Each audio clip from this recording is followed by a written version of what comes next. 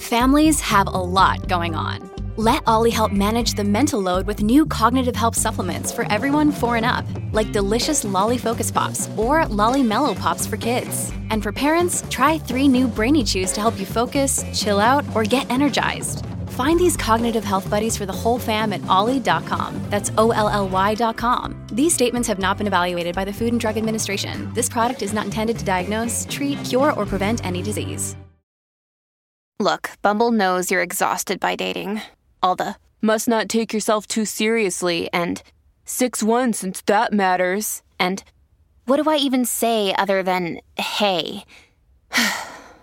Well, that's why they're introducing an all-new Bumble, with exciting features to make compatibility easier, starting the chat better, and dating safer. They've changed, so you don't have to. Download the new Bumble now.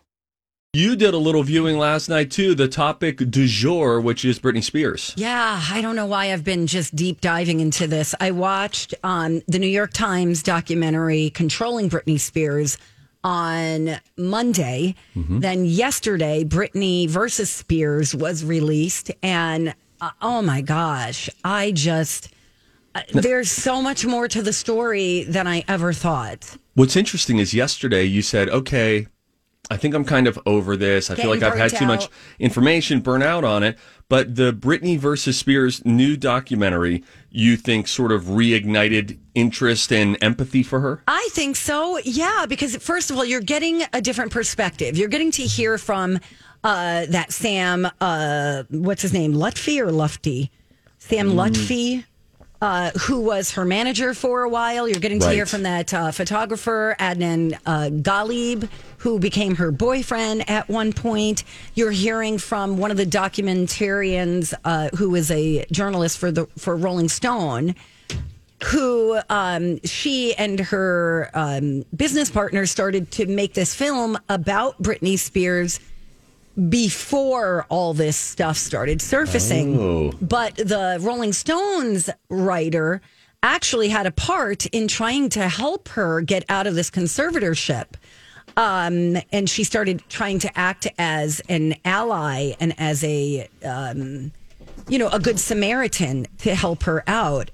Oh my gosh. So Britney Spears had attempted to appoint her own lawyer 2 times before. And once, like I said, was helped by this filmmaker. Once when the temporary conservatorship took effect, okay, so that was one time. Okay. Then another time in 2009. And they're supposed to give her a 5-day notice if this conservatorship is going to take place. And they never did. They had checked on the paperwork because there's leaked documents in this documentary. Mm-hmm. They had checked dementia as the reason for the conservatorship.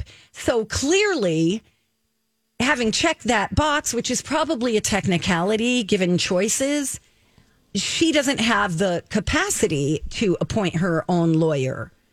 Who gets the power to check that box? I get it. If you're dealing with someone who has some level of a mental health emergency or mental instability, or if they technically did have dementia. But that's a weird, messy transfer of power there to even have the right to check the box to then start all of the things that follow up in this really restrictive conservatorship. Yeah, I don't know. I guess her father and the lawyer, and then the judge checks off on it. And then they have these people evaluating her. But when you watch this documentary, the feeling I got from it was when you listen to her side of the story, which you hear in bits and pieces from voice messages and some friends that she's worked with. She's written a letter before that she was asked to have read on the air when Kevin Federline did an interview for one of the tabloids. I don't know if it was People or something like that, but he did this interview and she wanted to tell her side of the story. Like, they keep in mind, remember we all saw her breakdown? Sure. And chasing the paparazzi. If you saw how many paparazzi would go after her on a day, I'm talking 100 of them swarming her car. When she was taking away in an ambulance, they were hanging on to the back of the ambulance trying to snap pictures inside the window of her being taken away. That would set anybody over the edge. Particularly, if you're already dealing with something really heavy, and then imagine going through something super crappy, and you have wonderful support around you. It's still super crappy, but luckily you're wonderfully supported. Right. Imagine her. Yeah. Eyes of the world. So she has what we saw as a breakdown, right? Her side of the story is she was forced to divorce Kevin Federline. She went to his house one day and he wouldn't see her and the kids. So she was like, he has no interest in us. Her family was like, all right, you need to divorce him because he's going to divorce you.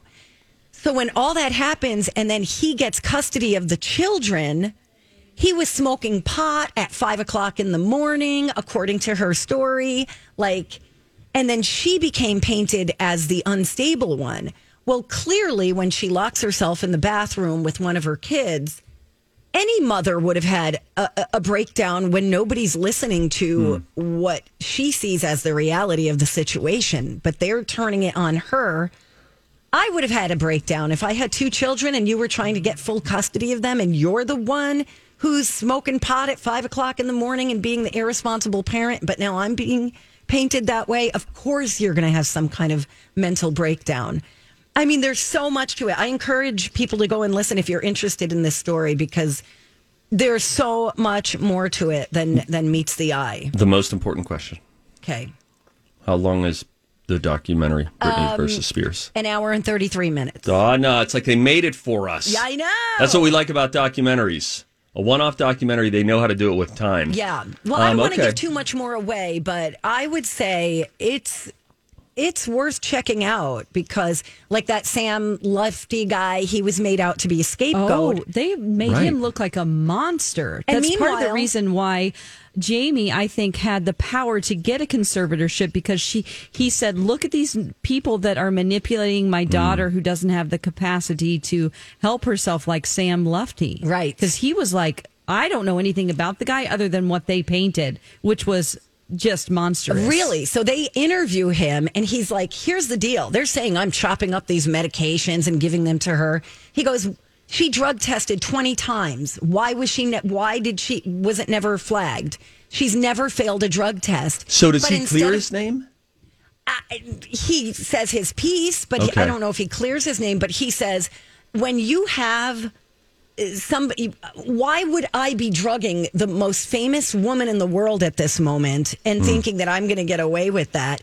You call the police if you think that's going to happen. The police never knocked on his door. He goes, you call the police, you call the FBI, you don't call TMZ. And that's what they were doing, creating this narrative around her. And it feels like there's reason to believe him, right?